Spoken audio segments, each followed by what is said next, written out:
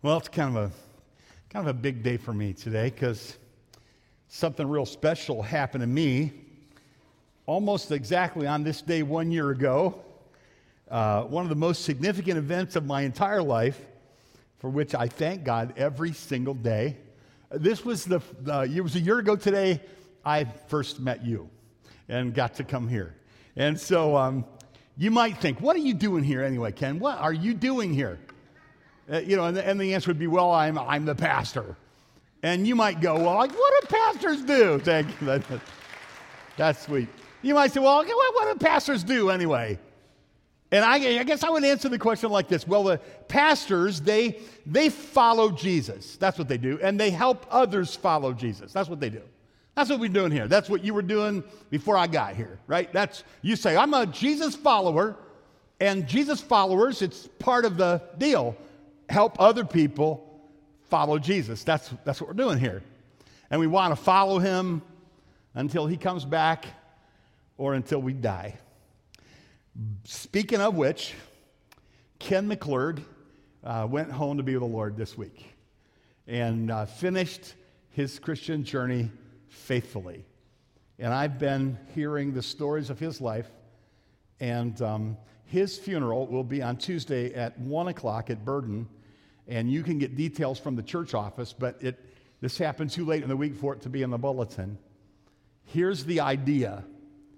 You find that you need Jesus, you throw yourself upon his mercy, the Holy Spirit lives in you, and then you become a follower of Jesus, and then you die faithful, like Ken did. That's the program here, right? And the church is nothing but a gathering of people who are Jesus followers. It's what we're doing is we want to make more and better disciples. That's really what it's about. Travis, that's what you guys are doing. That's what we're doing. Thank you for that incredible story and an insight into what God is doing in such a faraway place. That's just what we're doing here. That's what it's about.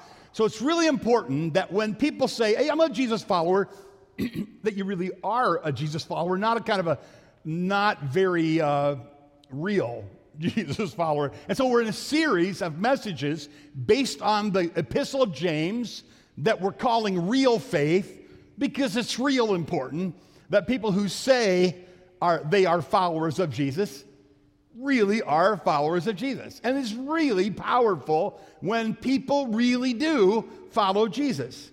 Matter of fact, so far in our study of James, we've seen that real faith endures trials. People that are able to endure trials. Sunday, Creech is here on the second row. She's going through a deep trial. She lost her mother and had her funeral this week.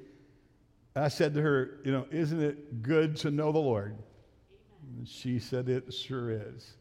When you go through a trial, you want to know the Lord. Real faith can endure trials like people who don't know the Lord just couldn't possibly endure trials. And we saw real faith also resist temptation. And who doesn't have to live in constant temptation? I think there are going to be hot dogs with onions afterward. This is always a temptation to me. Watch me closely. No more than 2. I like to say 2 hot dogs are worship, 3 or more, idolatry. Real faith resists temptation. We studied that real faith, people with real faith, their faith is visible and active. It's not just all interior. They do stuff. And real faith rejects prejudice. Real faith rejects pride and partiality, treating some people better than others for what you can get out of them. That's not a real Jesus follower thing to do. People who really are followers of Jesus, they love the people that Jesus loves. And they reject that pride and prejudice and partiality. And today, the big idea is, I'll tell you, and then if you want to, you can go to sleep until the picnic. Real faith works. Real faith works. Let's read the text. James chapter 2, verses 14 through 26. James chapter 2, verses 14 through 26. I'm preaching from the English Standard Version of the Bible. I'll refer to another Bible version later. What good is it, my brothers, if someone says he has faith but does not have works? Can that faith save him? If a brother or sister is poorly clothed and lacking in daily food, and one says to them, "Go in peace, be warmed and filled," without giving them the things they needed for the body, what good is that? So also faith by itself, if it does not have works, is dead. But someone will say, "You have faith, and I have works. Show me your faith apart from your works, and I will show you my faith by my works." You believe that God is one. You do well. Even the demons believe and shudder. Do you want to be shown, you foolish person, that faith apart from works is useless? Well, was not Abraham, our father, justified by works when he offered up his son Isaac on the altar? You see that faith was active along with his works, and faith was completed by his works, and the scripture was fulfilled that says, Abraham believed God, and it was counted to him as righteousness, and he was called a friend of God. You see that a person is justified by works, not by faith alone. And in the same way was not also Rahab, the prostitute, justified by works when she received the messengers and set them out by another way? For as the body apart from the spirit is dead, so also faith apart from works is dead. Now here's what we want to do with this text. A couple of things.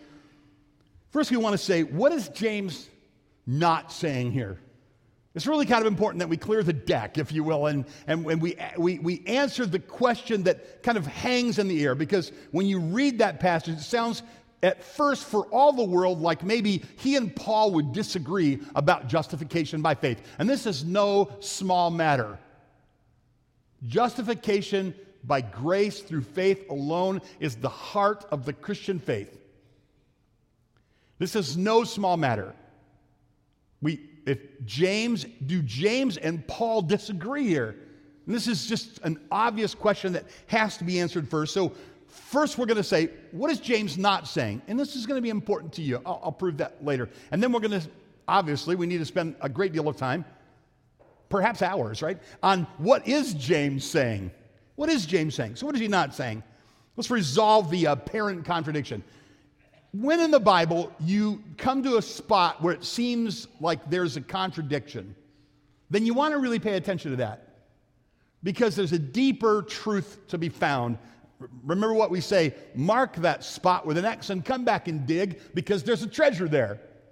Because the Bible does not contradict itself. It certainly balances itself. There is this idea that theologians call the analogy of faith, that the Bible is best interpreted by other parts of the Bible, and the Bible is its own best commentary. And so when you read something that seems like, it seems like most of the Bible says that, but this part says this and it's different, then you want to try to resolve that apparent contradiction by asking yourself the question, how can these things both be true or balancing each other? Because we know that the Bible comes from God, and the Spirit uses men to inspire or to breathe out His Word.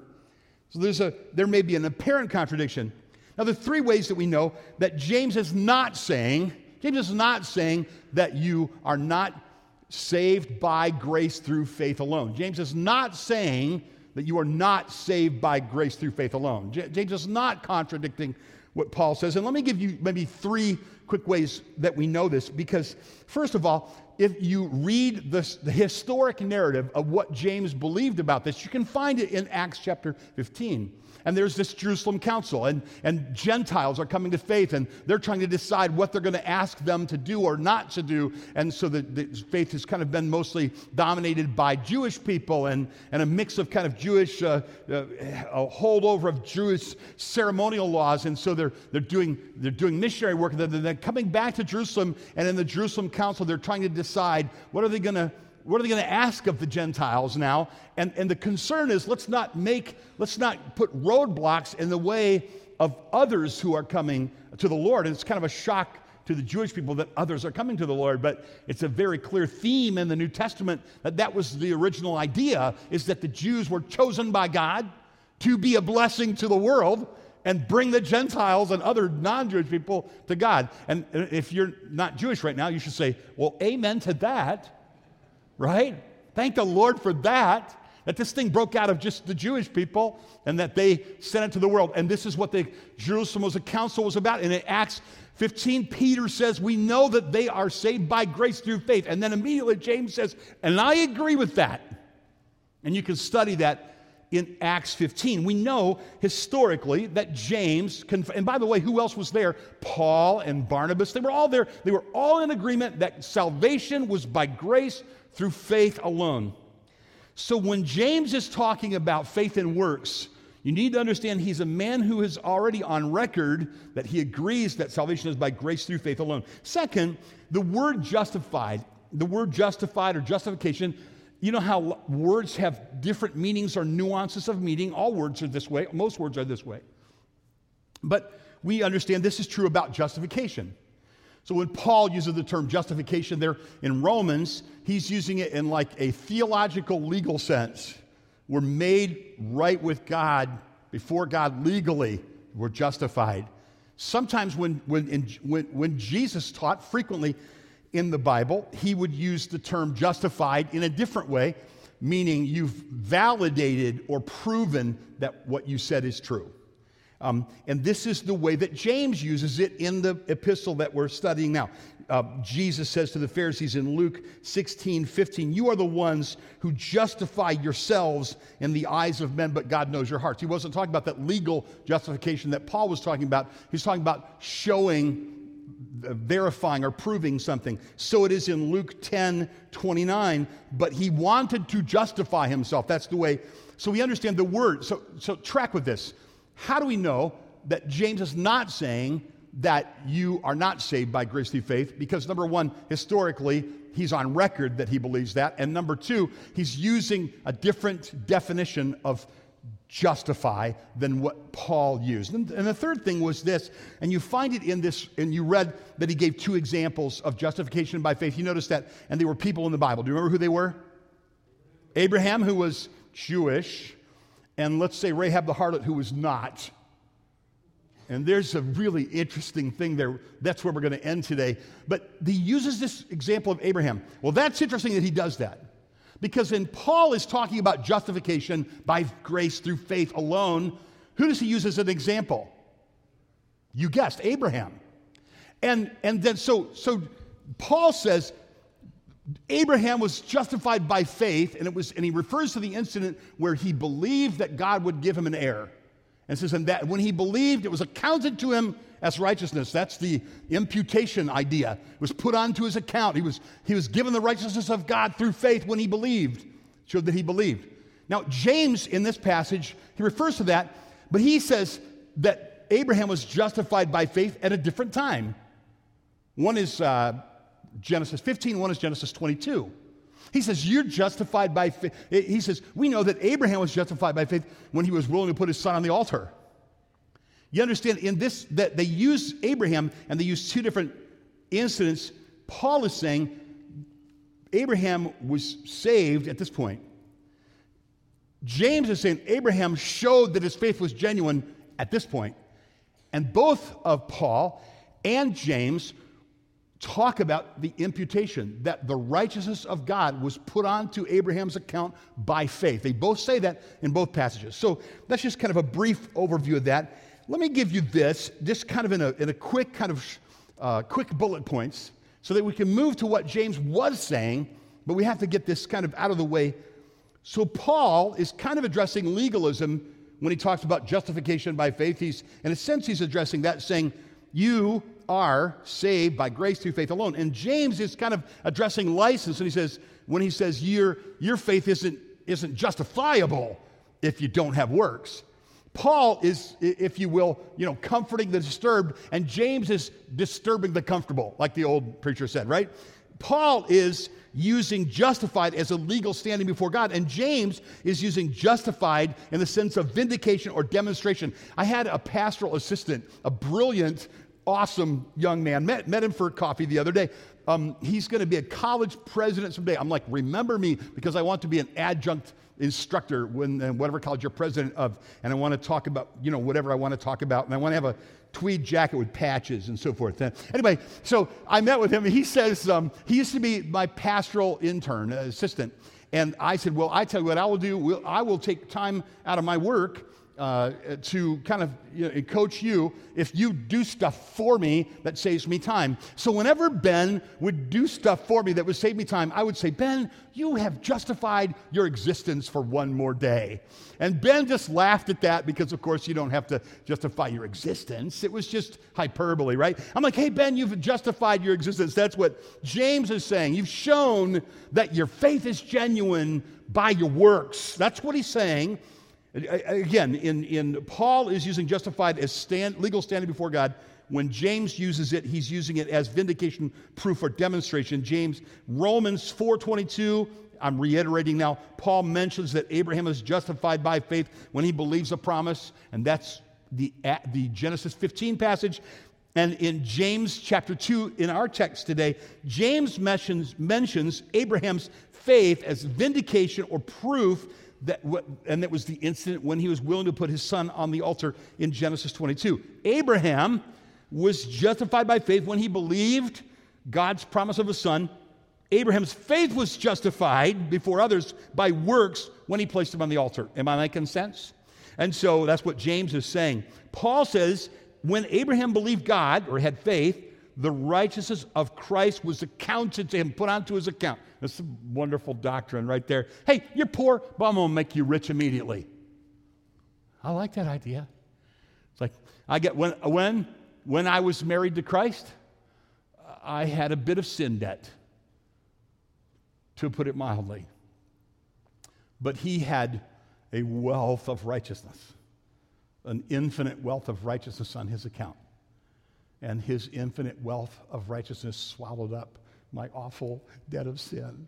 That's why I sing about him every Sunday. That's why I love him so much. That's why I want my faith to be real. Paul mentions Abraham's faith was imputed to him as righteousness when he believed God. That's exactly what James says in the text, when he believed God. They agree, they do not disagree. Going on and on. Now here James is not saying faith plus works equals salvation. James is saying faith equals salvation plus works and works. In other words, faith plus works equals salvation is wrong. It's faith equals salvation plus works. That's what James is saying. Okay, so James is not contradicting Paul. And by the way, James wrote first, by the way, right? And James is not contradicting Jesus, who told the story of the publican. Remember the publican, the sinner, and the Pharisee, and the publican repents that day, and he sees the atoning sacrifice, and Jesus says he went down to his house that day, justified. Hallelujah! That's awesome. You can get justified in a moment. It's not a matter of like a merit program where you have to work out and get to the end of your life and say, well, now am I justified? No, Jesus already paid the price. And you, when you believe, are justified right with God, and legally right with God. This is really good news. Are you tracking with me? Are you awake? Hello? Think about this just for a minute. Ed is a friend of mine. We did the funeral there, and we were talking about Ed has kind of a connection with the Tigers. He met his wife there. We met him through the Tigers. And we were talking about this at the funeral, and I said, imagine that Ed, somebody in the room actually did this, Ed. I don't know if you knew this. Somebody in the room actually did this, but let's imagine that Ed says, I want you to go to a Tigers game with me. And let's say he says, and I have nice tickets, and I'll meet you at the Tiger, Comerica Park. Keep your money. It's no good with me, Ken. I'm buying. And I go, okay, Ed. And I come down, and he hands me the ticket, and the face value is like $97. It's right behind home plate. And I'm like, hold on, I need to go to the ATM machine because I got to pay you for this. That's not cool, right? Ed is like, Ken, I love you. You're my friend. I wanted to give you oh no, I'm not taking a gift. I don't take stuff I haven't earned. You know where that analogy breaks down? You can't go to an ATM machine and get enough money out to pay for your sin. You can't do anything to pay for the vast, debt of sin. But there he stands. Will you receive the gift of eternal life? This is, of course, what Paul said. This is what James said. This is what Jesus said. They all agree. James is not saying salvation is faith through works. James is saying it's salvation that works. Whenever I preach, I need to give credit to all the people that I use as a sounding board all week, because I do that. So my messages are the product of the other pastors, lots of times maybe Leo, Linda Parsons, whoever's hanging out that I can get to listen to me during the week, and they give me feedback. And Nate York told me that one of his professors said, James is not saying salvation is faith through works. James is saying salvation is faith that works. I thought that was really good. And Calvin always has good things to say. Not Calvin and Hobbes, but John Calvin. Well, both of them are profound. Faith alone justifies, he said, but the faith that justifies is what? It's never alone. And the New Living Translation, it translates it this way, and it's kind of useful from verse 21 on. Don't you remember that our ancestor Abraham was shown to be right with God? So he takes the justified word and they translate it shown to be right, shown to be right with God by his actions when he offered his son Isaac on the altar. You see, his faith and his actions, they work together. His actions made his faith complete. And so it happened, just as the scriptures say, Abraham believed God, and God counted him as righteous because of his faith. He was even called a friend of God. So you see, we are shown to be right with God by what we do, not by faith alone. Rahab, the prostitute, is another example. She was shown to be right with God by her actions when she hid those messengers and sent them safely away by a different road. If you don't know that story, it's in the Bible. You should read it. Just as the body is dead without breath, so also faith is dead without good works. So that's what James wasn't saying. We got that out of the way. Now let's talk about, James would want us to say, hey, Ken, are you going to get to telling them what I did say? Like, yes, James. He's saying faith without works is dead. He's saying faith without works is demonic. He actually says this. He's saying faith without works is dumb, it's foolish. And faith without works is useless. In other words, if you say you have faith and you don't have works, you are not genuinely saved. You are kidding yourself. This is a serious matter. And James is a pastor, and pastors care about this stuff.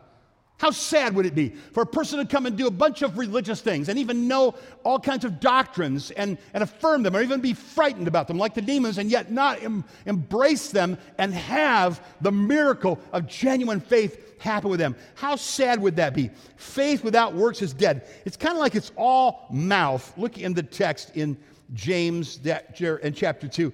And notice there in verse 17. And it says, this is the brother who says, somebody's health doesn't have clothing, and they don't have food. And we say, be warmed and fed, but you don't do anything for them. And he says, that's dead faith. And then he says, so also faith by itself, if it does not have works, is dead.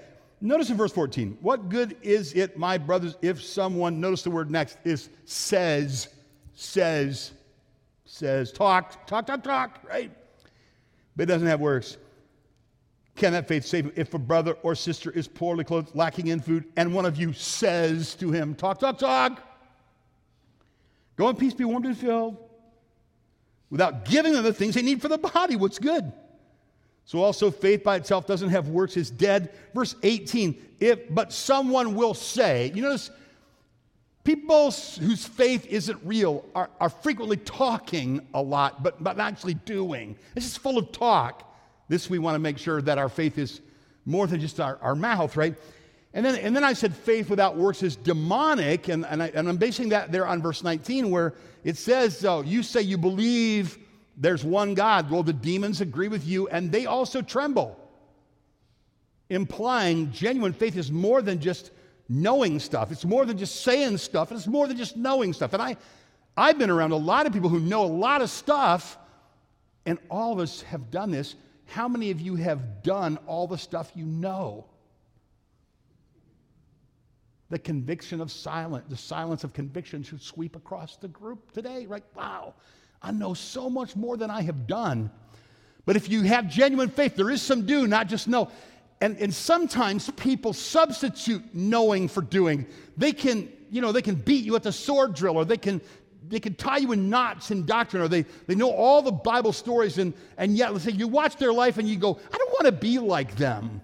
They're not very much like Jesus. And yes, some other brother might not really even know that much, but what he knows, he does by the power of the Spirit. And you're like, I like that guy. I'd like to be like him. Faith without works is demonic.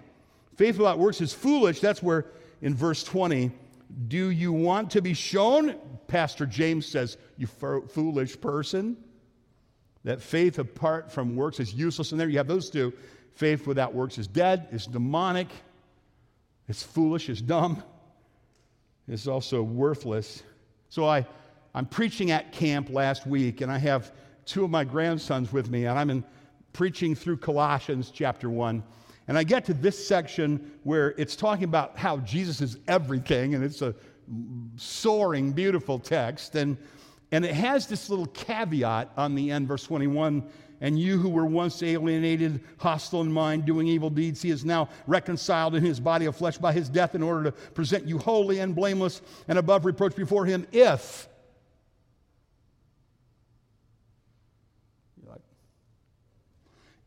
indeed you continue in the faith, stable and steadfast, not shifting from the hope of the gospel you heard, which has been proclaimed in all creation under heaven, of which I, Paul, became a minister. Little Kyle, my grandson, is 11, and he comes back to my cabin, and he kneels by my bed. And he says, that part that you read about, like, if, does that mean you can, like, be saved, but you don't, but then you're not saved later? I said, that's a really good question. And it's funny you should ask me, because when I went to camp at 8 years old, that's the question I kept asking my counselor. If salvation is a gift of God by grace through faith alone, it's not something that we earned. It's not something we keep by our good works. But the scriptures do teach that the saints who are genuinely saints, they persevere, if you will. A proof that your faith is genuine is that you persevere. The apostate in the Bible is the person who says he believes, he or she is counted among the Christians, and they seem Christian for a while, then they go away. And John says in 1 John 2, 18, 19, he says, they went out from us because they were not of us. If they had been of us, they would have continued with us. And so little Kyle is kneeling by my bed, and his 11-year-old eyes are searching mine, and he's asking a good question of his soul. And he says to me then, he's a bright lad, he says to me, so how do you know, because he caught my word, genuinely saved. And he says, so then how do you know when you're genuinely saved? Now, this is what James is saying. Here's how you know. Now, sometimes people will say, well, you go get the card you filled out when you went forward at the evangelistic rally, and you point where you wrote it down. Some would say, call Mama. She will tell you you're saved. Right? Hey, Mom, tell me when I got saved. Now, these are wonderful things. I'm not going to attack your mother in church, but they're not in the Bible, right? The Bible doesn't say that. The Bible is very clear about what to do to discover whether or not you are genuinely saved. This is important because you can know about salvation and you could go to hell, right? You could fear God and you could go to hell. The demons believe and tremble. They're going to spend eternity in hell. And you don't want to be with them. Separated from our loving God. This is a serious matter that you are genuinely saved. How do you know? Well, you have a Bible in your lap. You can rifle through your Bible, and you can find the promises of God, and you can claim the promises of God. You know you're saved when what you believe corresponds with the Bible, and there's evidence in your life that you've gone over on God's side against your sin. You still sin, but you don't have the same disposition toward your sin you used to have. You sin less frequently, with less intensity, and with more conviction. There's a difference. There's a change. And James puts it really simply. Without works, faith is dead. There's going to be some evidence in your life. If a miracle happened in your life that changed you inside out, there ought to be some evidence of that. You love people you didn't love before. You are humbled with conviction when people say something to you that you need to change. You listen to them. You are, Jesus is your Lord, and you love what he loves and you hate what he hates. You're grieved over the things that grieve him. There's a miracle that's happened in you. James says it's like this: faith without works, it's useless, demonic, dead, foolish. Farmer, you've heard me say, the old farmer, they ask him if he was a Christian. He says, he writes names down and gives them a piece of paper, and he says, these are my neighbors, go ask them. See what I'm saying? He's justified by Jesus, but he's James justified by his neighbors. Right? When I was hoping to come here, I gave the pulpit committee the names and numbers of my neighbors. Then I paid my neighbors a lot of money to say nice things. That's not true. I'm just kidding. Just lying to you here. And I remember that Linda Parsons was on the poll committee, called my neighbor Michael, and she says, well, we got a good report that none of Mike's tools are in your garage. And I laughed because I thought, well, his tools wouldn't be in my garage anyway, because if I lean on somebody to help me, they bring their tools and they take them home when they're done, because I don't know what to do with tools anyway. Anyway, I was taking my wife to Lansing to Hobby Lobby. And I like to go in Hobby Lobby, but I had some reading I wanted to do, so I waited in the car. And looked up and I saw a man stumbling across the parking lot with his pants down, obviously in a terrible distress, overdosed on drugs. And I wasn't sure what to do. I thought, I couldn't administer the kind of first aid he needs. So I called 911 right away. They told me, well, you're in the Hobby Lobby parking lot. Yes, we've already heard about him. We have an ambulance on the way. So I thought, well, if I know what to do, I'll get out of the car, but I didn't. I don't want to say I was afraid. It was a little awkward, so I waited in my car for a while, and I just watched this poor guy as he couldn't walk, and he stumbled and he went down into a little grassy spot, and he couldn't even pull his pants up, and he was laying there. And I was watching him, and then after a while, I saw people come up to him, and they showed concern. 2 couples. I stayed in my car, and I watched these 2 couples, show this compassion to this messed up guy. And when I was watching that, something touched me deeply. Like I stayed in my car, but they went and they got near him and they talked to him, and they weren't going anywhere until the ambulance got there. And it touched my heart deeply, and I wondered a lot, should I have gotten out of my car? Here's what James is saying. James is saying, when your Christianity just sits in the car, it's not impressing anybody, but when it gets out of the car and does something, that's when the world stops and your hypocrite meter needle goes off, right? Second example, though, was Rahab. And you got to ask, why would he use Rahab? Because Rahab was what? What we call Rahab? The harlot. I always wondered about that. Like, why did they call Rahab? She's saved, and they keep calling her a harlot. It just doesn't seem very nice. Right? Could you just say Rahab, and then you could, behind your breath,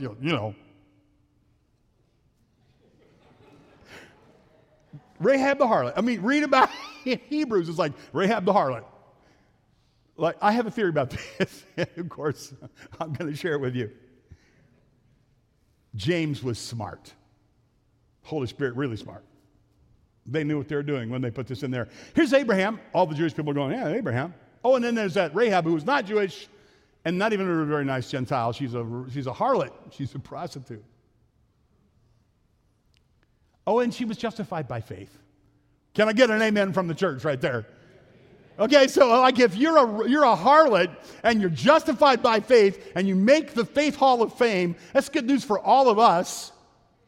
That ought to just kind of inspire Jesus-following people. Hey, maybe there would be some people that are broken by sin out there that also could make, Faith's Hall of Fame, that could also find themselves a whole new life, different than they had before. Pastor James, wants the people to know that just like Abraham was justified by faith, Rahab was justified by faith. He uses Rahab the harlot to show the depth of the grace of God, to remind us that we're not saved by works, to illustrate that real faith works, and to encourage Jews to welcome Gentiles, and to encourage Gentiles to turn to God. In Acts 26:20, thank you, Nate York, again. He pointed this out to me. That we were talking about Gentiles coming to God, and they said they repent, they turn to God, and they perform deeds in keeping with their repentance. That's exactly what James was saying. And he was talking about Gentiles. He was making the point there that God, you ever heard that ragamuffin thing? The ragamuffin thing. There's a fellow named Brennan Manning, and he wrote a book, and in the book he's talking about a young girl, a valley girl type girl that didn't understand about Jesus, and he says to her, read the book of Luke. It tells the story of Jesus. So the girl reads the book of Luke, and here's how the story goes. She comes back and she says, wow, like Jesus had this intense thing for ragamuffins, didn't he? That's why Rahab is here, so that God's people don't ever, get all cleaned up on Sunday and forget that God has an intense thing for ragamuffins, or that we were once pretty rough around the edges ourselves. That we would never forget Jackson, Michigan is a wonderful place full of ragamuffins. And they don't even know it. And what would happen if there was a group of people who were so genuine, so sincere in their faith, that when the ragamuffins met them, their hypocrite meter didn't go off. Because, ragamuffins have a really, really acute hypocrite meter. You know this, right? Because they know they have messed up, so they are really keen on noticing any hypocrisy. And that's why real faith is so important, so that we're genuinely saved, and so that we can make more and better disciples, so that we can go and find people who don't know the Lord yet, who are broken, who are hurting, who are lost, who don't have a chance of ever escaping hell, and we can help them and we can find them. These are the two great dangers to avoid. One is to believe that you can earn your salvation by works, and the other is to believe that you have salvation, but you don't have works. When the truth really drops into your heart here, I think it just changes your life. I heard about a guy named Bill who had been raised around Christian stuff and knew it to be true, but hadn't so experienced it yet. And he had a friend. He lived in Kalamazoo, and he had a friend that was in Chicago. And his friend in Chicago was going to go to the mission field, so he said, well, out of a sense of duty and obligation, after all, I'm a Christian, I should go and listen to his talk about missions. And he says, he's kind of frugal, so he decides he's only going to take $20 with him in case that this missionary has this kind of like sob story that makes him sad. He doesn't want to give too much money. So he goes and he listens to his friend, and sure enough, when his friend is done, he empties his wallet. Gives him everything he's got. Gives him the $20 in his wallet. And then he gets back on the toll road, and he thinks to himself, how am I going to get home? Because I don't have any money now.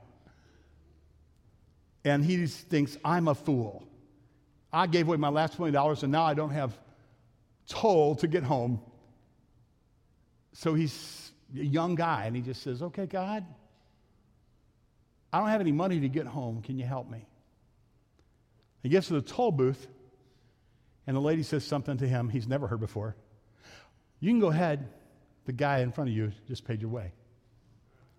So Bill drives through, and then he drives his car off the side of the road, and he bows his head, and he starts to weep. He says for the first time he realizes he serves a living God. That's what happens when your faith is real and it starts acting. It's when we act on the impulses of the Holy Spirit, in the power of the Holy Spirit, in a needy world, that's then that we realize that our faith is real, and it's really then that we realize that God is real. My son told me, he knows I have an ear for stories of redemption, and he says to me, the rural Bible missionary, they share a duplex. He said to her, Debbie Price is her name.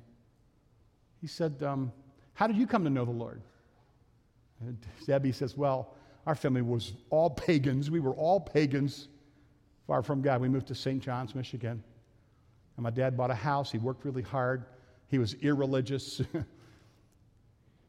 And he discovered that there was a plumbing failure and that he was going to have to hire somebody with a backhoe to dig out to the road.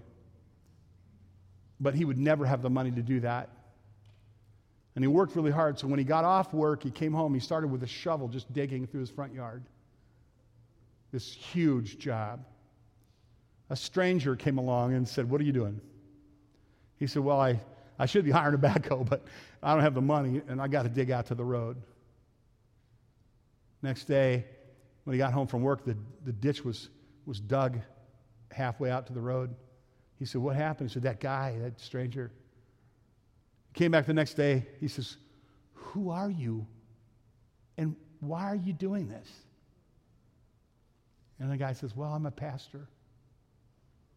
They dig together, and on Sunday, this irreligious man is putting a suit on and telling his family, we're going to go to church. And the family's like, why are we going to go to church?